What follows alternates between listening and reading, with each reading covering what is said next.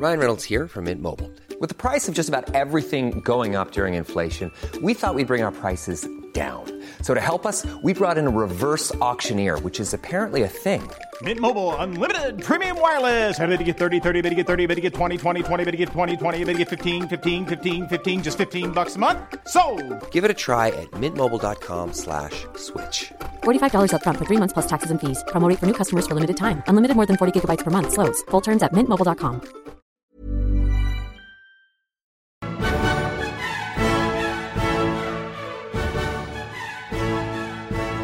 Good evening and welcome to the History of Alchemy podcast. I'm Travis Dow. And I'm Pete Coleman from the Bohemican podcast.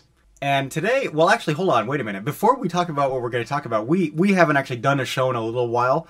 So a couple of announcements here. First of all, you may have noticed an ad when you clicked on this link or when you listen to this episode. And if you hate that, we do apologize. We're sorry. We don't want you to hate the show. We don't have control over what goes on. Yeah. So, yeah. First of all, that, and second, no, but it does really help out. I mean, books have now, I can safely say, have added up to a significant expense in my life, and this kind of helps cover that.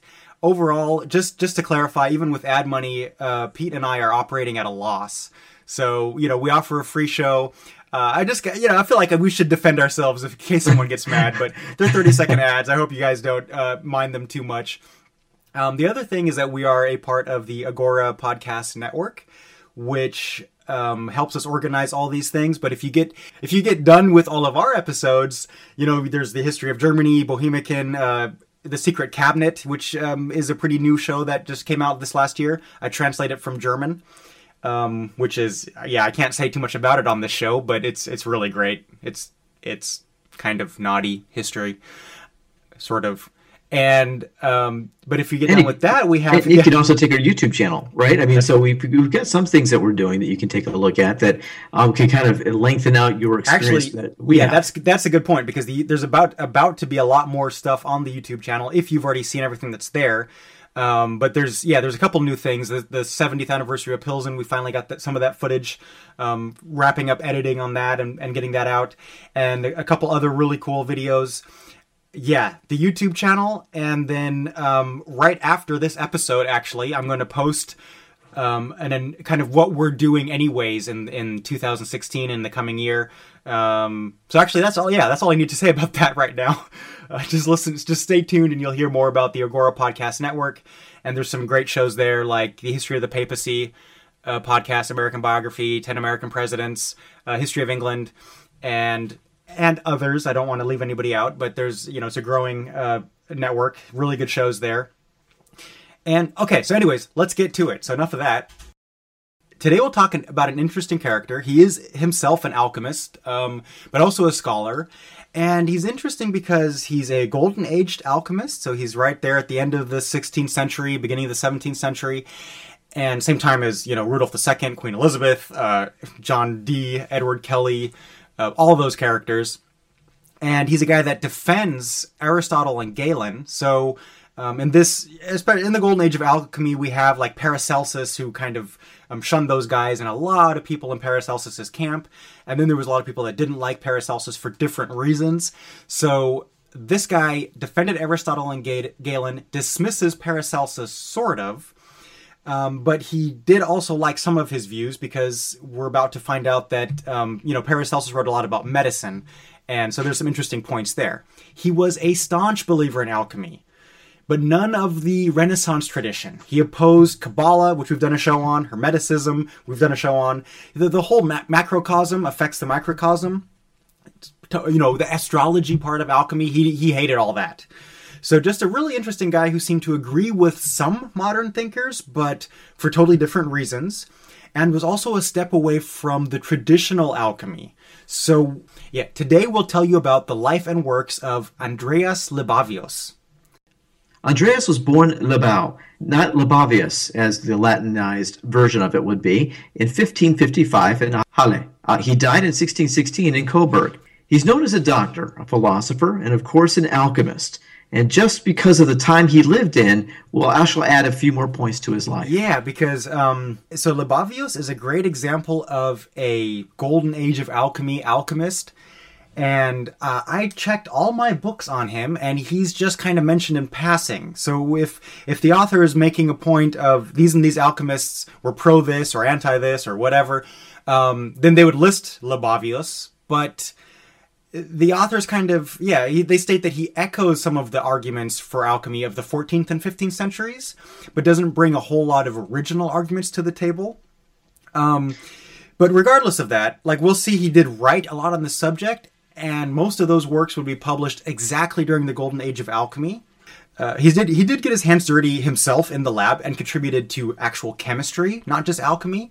So he definitely earned a spot on the show. But what's also cool is because he was right at the beginning of, or really in the middle of the golden age of alchemy, even though he didn't argue a lot of original points himself, he did end up influencing many that came after him, including the golden age of alchemy. And so he's sometimes counted also as one of the founding fathers of modern chemistry, because his original work had nothing to do. He didn't create the Philosopher's Stone. He argued for it, but he did do some other, just chemical processes and wrote them down, documented them. So there's some interesting stuff there. One more note here is that he studied in the Gymnasium in Halle, where he was born, like you mentioned, and he went to the university in Wittenberg. And I know a guy that happened to have lived in Halle and then moved to Wittenberg. So that's, I think we know somebody. Yeah, we know a guy. Yeah, and so Wittenberg is the Luther city. That's Martin Luther's. That's where he nailed his thesis to the wall. So if you just totally an aside, you guys know you know that I also do the History of Germany podcast. So if you want to hear more about Wittenberg and someone that actually works in the Luther house. He's the guy, he's also the mastermind behind the secret cabinet. He does the original in German. So there's so anyways, Wittenberg. And then Andreas Libavius studied in Jena. So I don't even know why I brought all that stuff up. Okay. Well, we want to say that it was a very learned man.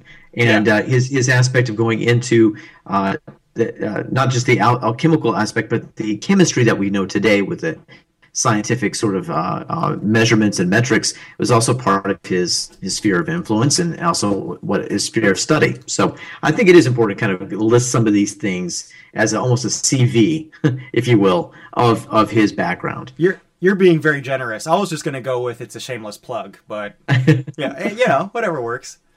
And as we say at Travis, he dabbled in a lot of other things. He studied in history, philosophy. He also attended lectures on medicine, anything he get his hands on. And after his master's, he became a teacher. So starting in 1581 in Limnau and since 1586 in Coburg, he started his teaching profession.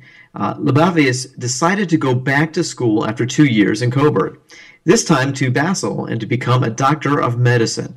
In the same year, he went back to Jena to start holding lectures about history and poetry.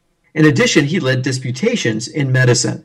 So I would say that he not only was a student during this time, but also as a lecturer, he was pretty well known for being able to lecture from the pulpit and give a lot of information about his knowledge set. And I think that when you can say that you give more about humanities like poetry and history, and to also match that with your chemistry and science knowledge, I'm sure that he was a pretty well-respected person on the staff there. Yeah, there's actually not too many alchemists we see had a focus in history. Like some, I think, kind of studied it on the side. But this was, it is kind of interesting that this plays a role because just like the authors of the books and how my bookshelf noted, he was definitely learned. He definitely echoed a lot of the older arguments, but he wasn't, too innovative in at least regarding the Philosopher's Stone and transmutation. That's because he did argue that it was all possible staunchly. He defended alchemy and all that, but it wasn't really creative or innovative in his arguments, I'd say. But even that he studied history is interesting.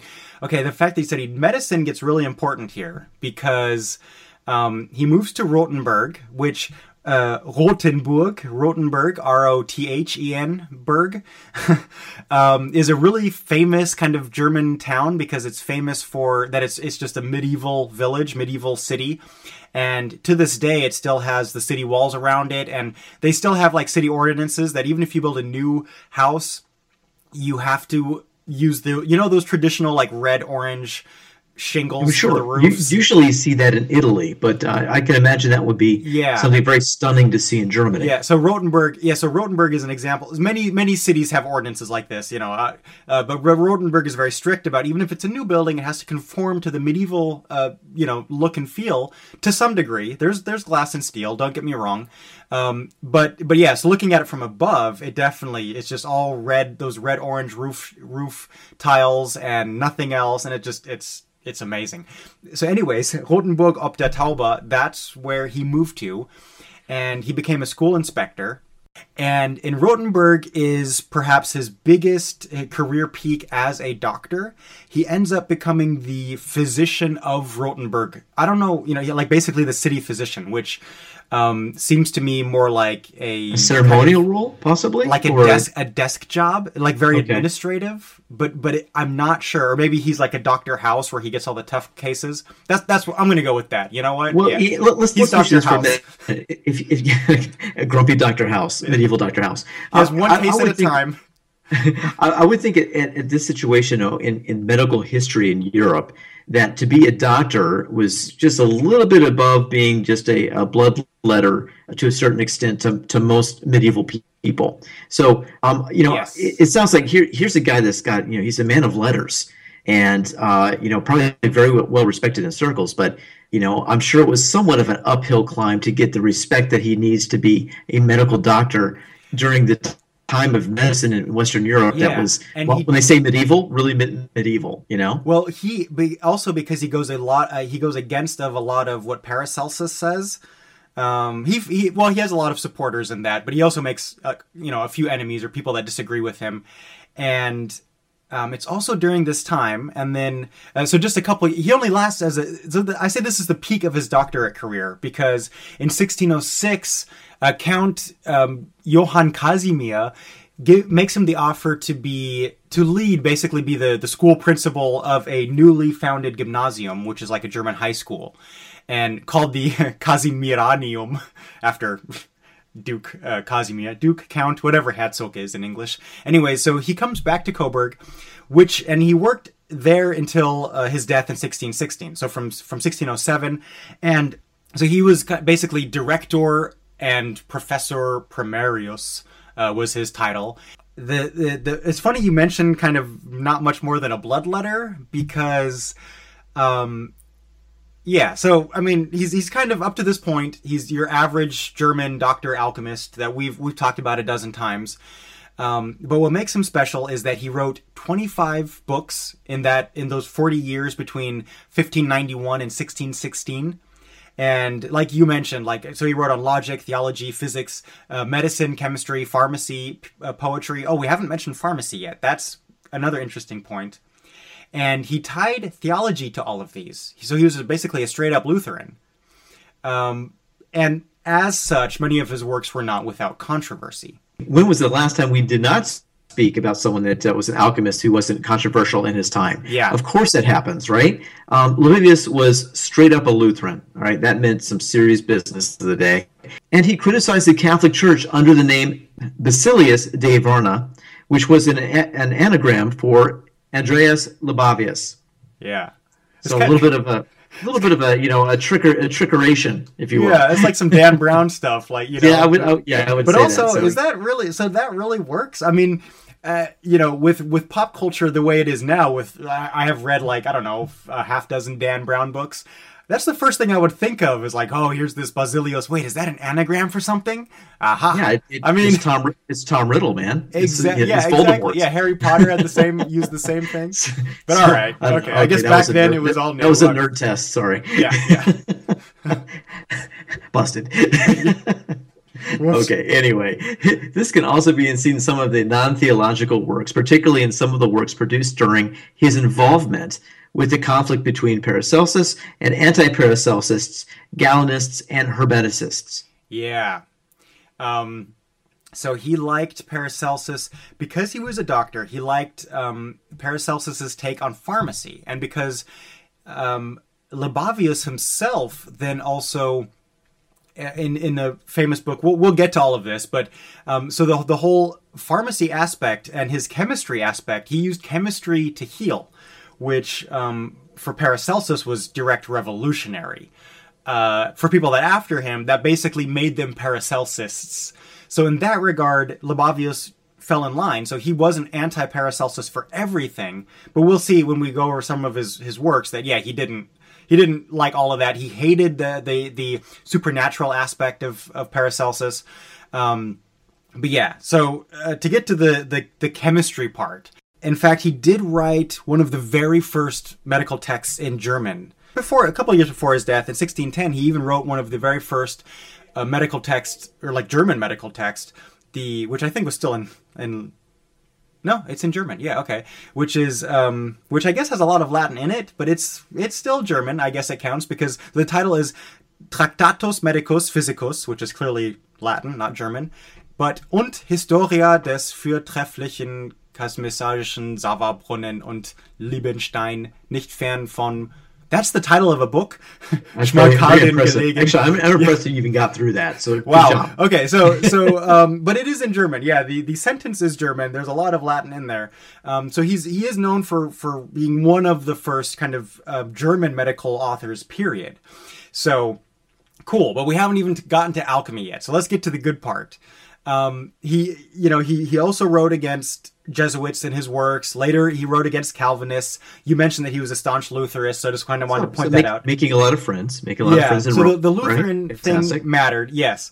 But really, the really cool thing that we care about for this show is that maybe his most known work is a 1597 publication titled simply Alchemia. Great, and Travis, that is exactly right. We talked about him doing a book on chemistry, textbooks, and trying to do his teaching issues.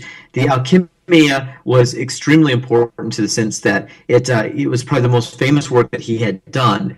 It describes the possibility of transmutation. It's been called the first systematic book of chemistry. So you can see the foundations being built right here in science. For instance, he showed how to create copper salt solutions using bronze and ammoniac, which is he wrote it as Salmayak Geist, like the spirit of ammoniac, but it's not even a modern German word. So I had to look it up. It's kind of interesting.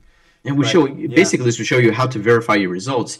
It should start to turn a dark blue when mixed in. So that's an important part. Yeah, because you're seeing something change. Because now by writing that down and showing how to test your results, that's an important process for the whole method of science. Like the reproducibility and being able to replicate other people's results. So he's always like, all right, if you gotten this far in the step, then it should all turn blue, and now keep going. So it's that is kind of cool. It's kind of revolutionary in a even though he's a staunch supporter of alchemists, he is getting his hands dirty and kind of starting to lead us along the road of modern science.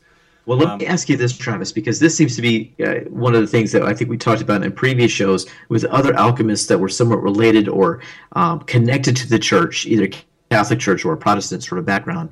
They would, in order to kind of keep their funding coming through and not be persecuted, they would have to, interweave the religious aspect of their findings.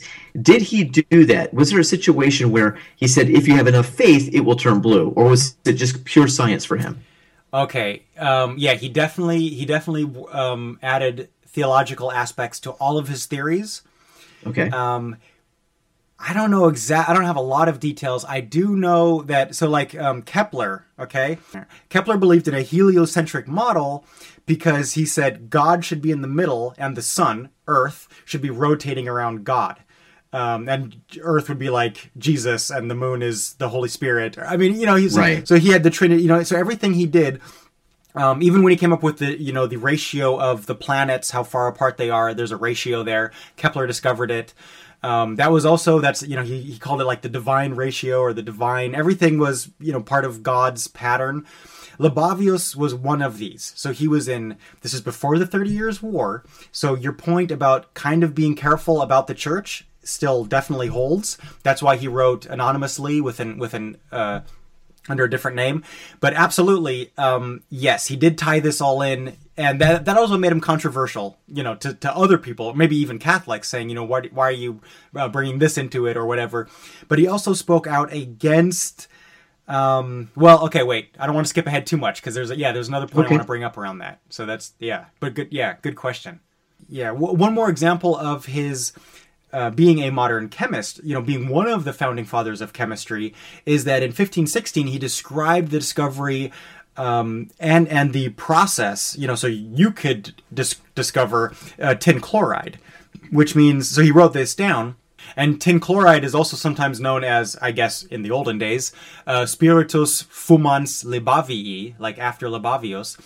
But he didn't actually discover the process himself. It was, again, he echoed an earlier sort of chemist, in this case a Franciscan monk named Ulmanos, who had already described it in 1419. So, in the 200 years, almost 200 years before. So, again, he is known for this, so he does get this reputation, even though he's not that innovative or original. And this Paracelsus, so we've done an episode on Paracelsus, and we've mentioned him in other episodes many, many times. I'm sorry, you're not going to get another introduction to who he is or what he kind of stood for. Go back and listen to it. We've talked about him so much now. But there is basically, he was so influential that we're now basically in the age of Paracelsan alchemy. That's the golden age of alchemy, is basically Paracelsan alchemy. And if you didn't like that, then you were back to the Lullian alchemy, the earlier big names in alchemy. But so Paracelsus is one of the big names that actually gets a branch of alchemy attached to him. And so all alchemists after Paracelsus either fall into the pro or anti Paracelsus debate. Now, with Libavius, it's not that simple because, he's a clever guy. He's got some interesting idea. So basically, so break it down for us, Pete. What's the... We need to be... What's his take on this?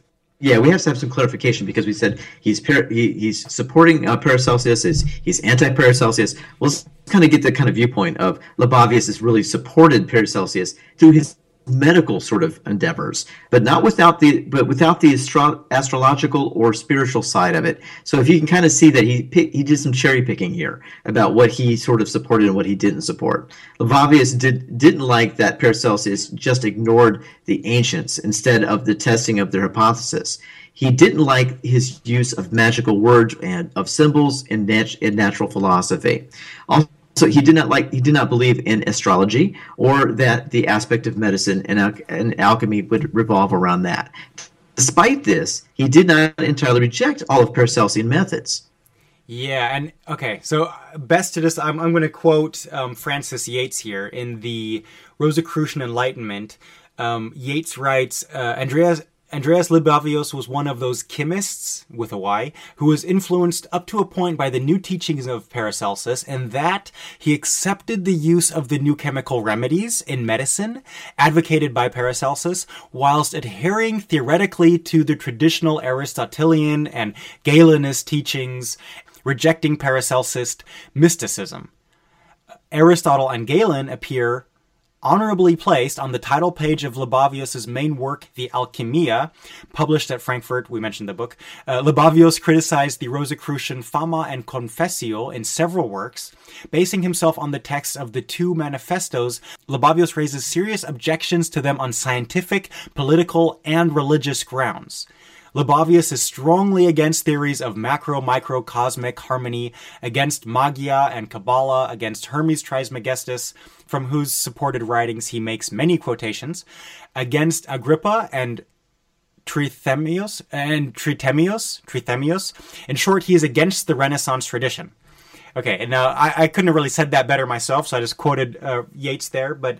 did we do a show on the Renaissance itself? We definitely brought up a lot of alchemists that We did, but I think, Travis, we should actually do something in the near future to kind of give more of a synopsis of the Renaissance and alchemy to get people a little bit more back on track. I think we're due for that. I remember. It was a very recent episode when I talked about alchemy and the occult revival. Okay, and this is an interesting point in the Renaissance too.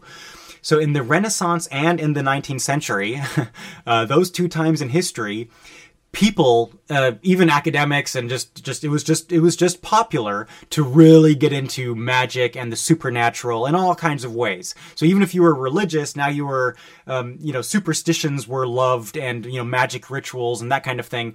It was just the time for that. So Libavius would have none of it. Libavius liked. Now the Renaissance also, of course, brought in literature, poetry, architecture, art, mathematics, huge strides in just all kinds of things. And that Libavius liked. In fact, Libavius was a product of, a century later of, medicine and many ideas in philosophy and even history. Renaissance, they were back into history. In the Middle Ages, history was a very odd thing with inexact dates and, a lot of strange exaggerations. Sure. I kind of get the feeling if you were to kind of put Libavius was more grounded. Travis, I think I feel him to be more grounded. Yeah, and good way to put it. And you look at probably Paracelsus as a dirty hippie. He's saying, "Hey, wait a minute, I'm not into this magic sort of shell game stuff. I want the serious business." Yeah. Paracelsus, like the one thing that is telling about Paracelsus that is just his name. His original name was like something bombastic von Hohenheim. Like Larry, crazy. Was it Larry? No, it was like something funny. It was like Agrippa. It was something funny too. Yeah, Larry. Larry's in there probably. Steve von Hohenheim. And the thing is that even Paracelsus means greater than Celsius. And so a little bit of ego. He had an ego. Dude, his name, Bombast, is in his name. Bombast is in his name. Yeah, like seriously. And the guy, yeah, so he because he thought so much of himself, he definitely trusted his own perception. And so he dismissed Aristotle and Galen by saying, hey, I got my hands dirty. I was in the lab. I was, suturing soldiers' wounds or whatever, or at least hacking off limbs.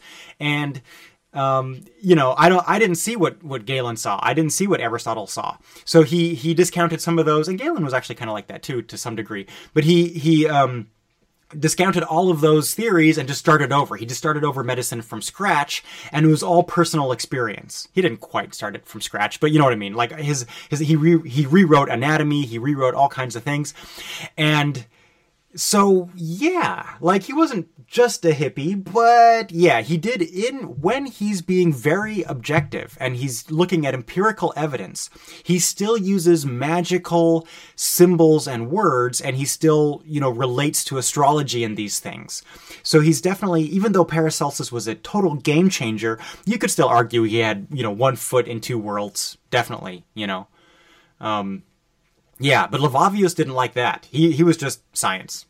Well, that makes it even more, to me, exceptional to the story that Libavius had accepted the Paracelsian principle of using occult properties to explain phenomena with no apparent cause, but rejected the conclusion that a thing that processing these properties must have had an astral connection, so to speak. So, like he didn't believe in astrology or the Hermetic belief that the microcosm affects the macrocosm, as you talked about, Travis, and vice versa. But Libavius was also not a fan of the as above, so below mentality. So Hermetic. Yep. Yeah, it goes back and forth a little bit. It is an issue of cherry picking, I think, to kind of what settles him the best. And another cool thing about him is I love reading about alchemical frauds, like alchemists that were just, creating fake gold and that kind of thing and selling it as the real deal. You mean like John Dee? Especially his sidekick, Edward Kelly. Edward Kelly was like, oh, man. More Edward Kelly. Yeah, he was more of a charlatan. I think, John Dee might have been taken in by the hard to say. I think the jury's out. But, also like Gilles de Rais hired alchemists to try to, create the Philosopher's Stone. He got ripped off several times. So that we have these. I have a couple of more examples written down. So I think I'll do a show just on frauds and how alchemists would create fake gold and that kind of thing. And just talk about a bunch of names that I've read about, but they weren't alchemists. They were charlatans. So I don't really talk about them on the show. But now I have a pretty long list. So now Libavius wrote against these people. And in one case I came across, so I'm actually going to look this guy up in better detail. There's a guy called Georgios am Wald, like George at the forest is what his English name would be. And he's one example of many people that Andreas Libavius wrote against, which were alchemists specifically that created alchemical cure-alls. And these cure-alls, especially alchemical ones, are generally, contain sulfur and mercury and stuff that you don't want, that doesn't cure anything. If anything, it'll give you mercury poisoning and a whole lot worse. So you're saying snake oil. He was selling snake oil. And the ammonia in the process, and it's just bad. It's just pure poison. And so he really raged against all of these, this fraudulent aspect. Now the cool thing is, or the interesting thing is, that he actually believed in what's called a panacea, a cure-all. Okay, he actually believed that it is possible, but he was suspicious because the alchemists always kept their recipes secret. So he's like, hey, if it's, if you have one, then show me the recipe. Let me replicate your results and let's talk. Let's see what you have. Okay. Which is a kind of that's a very modern principle. Very anti-esoteric. And that's cool. I like that. So, because every time I get an anti-esoteric alchemist, then I can read their books in plain English or German in some cases, and they'll just tell you what they did. So yeah, that's really cool. He hated. He also believed that if you could create a panacea, you would be bound, just duty bound to teach the process to as many other people as possible so that it could benefit mankind as a whole. Okay? And this is like the same as Alexander Fleming, who refused to patent he refused to patent how he got penicillin. He just thought, well, penicillin, it's a mold. You should, everybody should have it. And Trav, that's really kind of a really neat idea in the sense of this time, because if you were an alchemist, you pretty much kept your secrets close to the vest so that you can parlay that into being ingratiated into royal courts and not having other people replicate what your hard work. That's your intellectual that's property. They didn't have. It's a very humanitarian way of looking at things. Yep. Yeah, but I mean, the reason everything was so esoteric, I know the alchemist reasoning was, the wisdom is dangerous. I've even come across that now. I came across that on Reddit the other day. Oh, dude. Anyways, that the knowledge is not for everybody because it's dangerous knowledge, or it'll only be useful to you if you have God's will anyways. Gnostics. So yeah, very Gnostic thought. All of that thought, all of that stuff, those ideas. So yeah, he didn't like that. But on the other hand, there weren't like patents or copyright protection or any of that stuff in those days. So if you did have a secret recipe for a medicine, then soon if you published it, then you lost your. Who was it? Johann Conrad Dibbel. He's a case of that. He invented. What was it? Not Prussian blue, but he invented one of the dyes, a red one, I think. But then, of course, his son benefited from it. Other people set up factories and created these dyes, but he died pretty broke, So, yeah, there's no, you had to kind of, I get it, I guess, back then. If I knew something special, I might be careful who I told it to, if I was going to make money from it, I guess. But yeah, I don't know. So back to this George on the forest. So this guy, George's cure-all is basically just sulfur and mercury, and we know this because Andreas Libavius apparently bought some of his cure-all, reverse engineered it. He tore him apart. He slandered him. He wrote 4 volumes on this one guy, on this one other alchemist. So in every other show where we've talked about alchemists, we've come across like name bashing where, especially Paracelsus. Paracelsus talks smack about every other alchemist that he basically knew.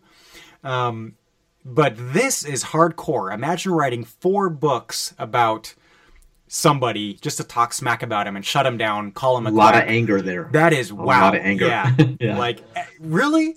You know, he finished book 3 and he's like, you know what? A trilogy just isn't enough. George is at it again. Get me the pen. I gotta book. Sounds 4. like the Game of Thrones books. What the? Yeah, no, that's. I mean, yeah, it's insane. George R.R. Martin, could you please finish the 5th book so we can get moving? You know, so I mean, yeah, when I think the deal was he probably felt that he was doing a community service to really take George of the Woods to task, because he represented everything that he hated, which was, charlatanism, doing disservice and poisoning people, not using real science, things like that. Exactly, because he liked to be able to replicate results and reproduce results. Just being able to say, using occult reasoning. He did use occult reasoning for things that he couldn't explain. So you said that. That is an important point. So I don't want to oversimplify. But yeah, he didn't like the excuse. If you could explain it any other way, if you could have a natural explanation for anything, he preferred that. And if you did have a natural explanation, he didn't like supernatural, even words or symbols, or occult symbols, which Paracelsus used even when describing natural phenomena. So yeah, I mean, that makes sense. It's also no surprise that as an alchemist and a doctor and as a scholar of Paracelsus, no matter what his thoughts about him were, it's no surprise that he also wrote on pharmacology and had sort of chemistry, chemical medicine. Really, it's medicine.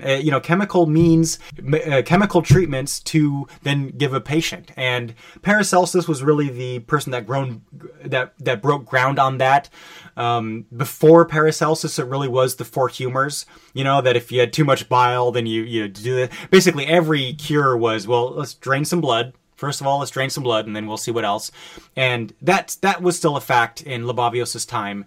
But we do see medicine. We see pharmacies, pharmacology, and using chemicals, artificial chemicals, man-made chemicals to treat patients. So that's interesting. He also spoke out against Rosicrucians, but I don't really have a lot of details on that during our research. But since we did an episode on them, and they are especially important to the German alchemists at this time, I think we need to keep track of these things very well. Yeah, that's right, Pete. I just note in my, if I read something like, oh, he hated Rosicrucians, or he was a Rosicrucian influence, or, I just kind of keep track of that. Same as I keep track of anti-Aristotle or pro-Aristotle, anti-Galen, pro-Galen, anti-Paracelsus or pro-Paracelsus. Now I kind of keep track of Rosicrucians too.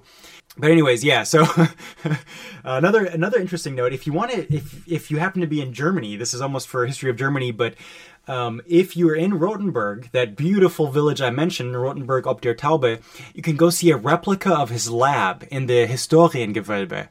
I made a note of that. I'm also collecting a list of where you can see replicas of alchemy labs, or even restored alchemy labs, like the case in Prague. So I need a list of that on my website, I feel. If you want to go see an alchemist lab, go here.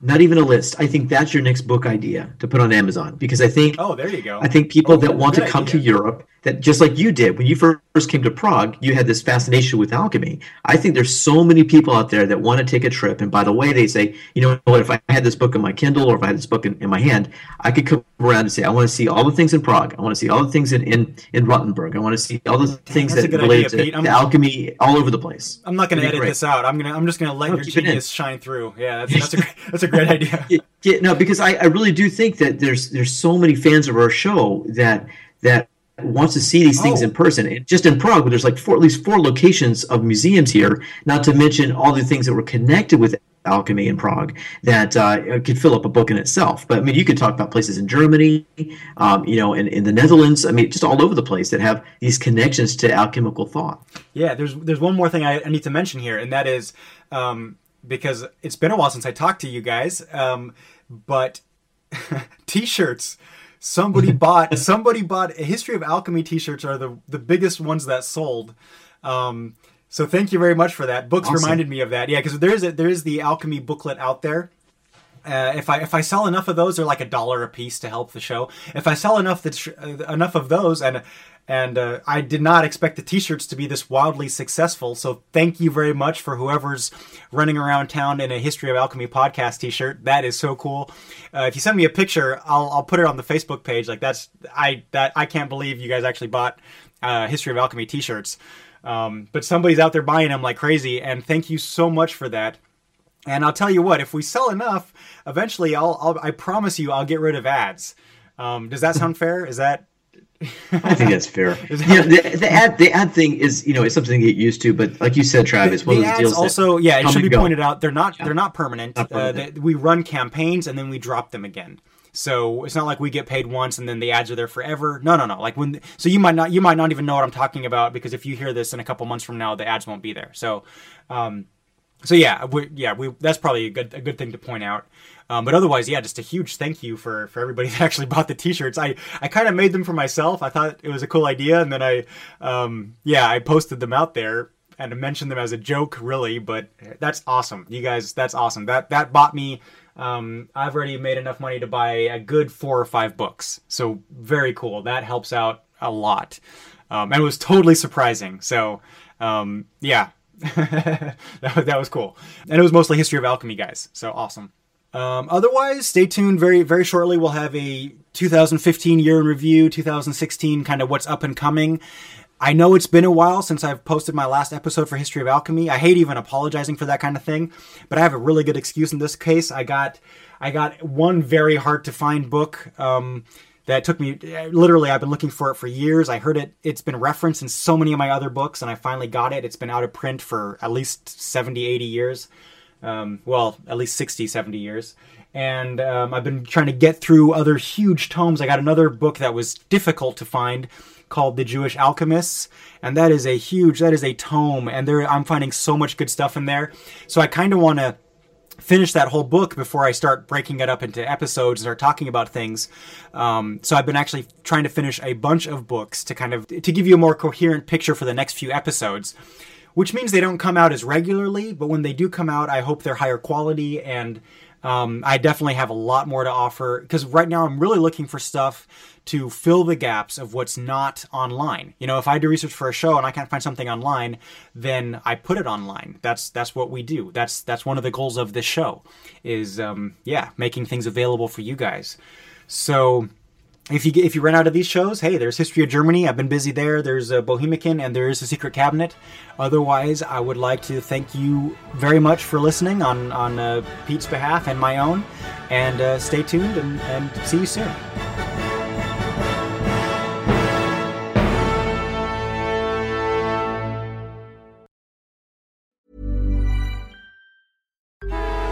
Traffic jams, tailgating, pile-ups.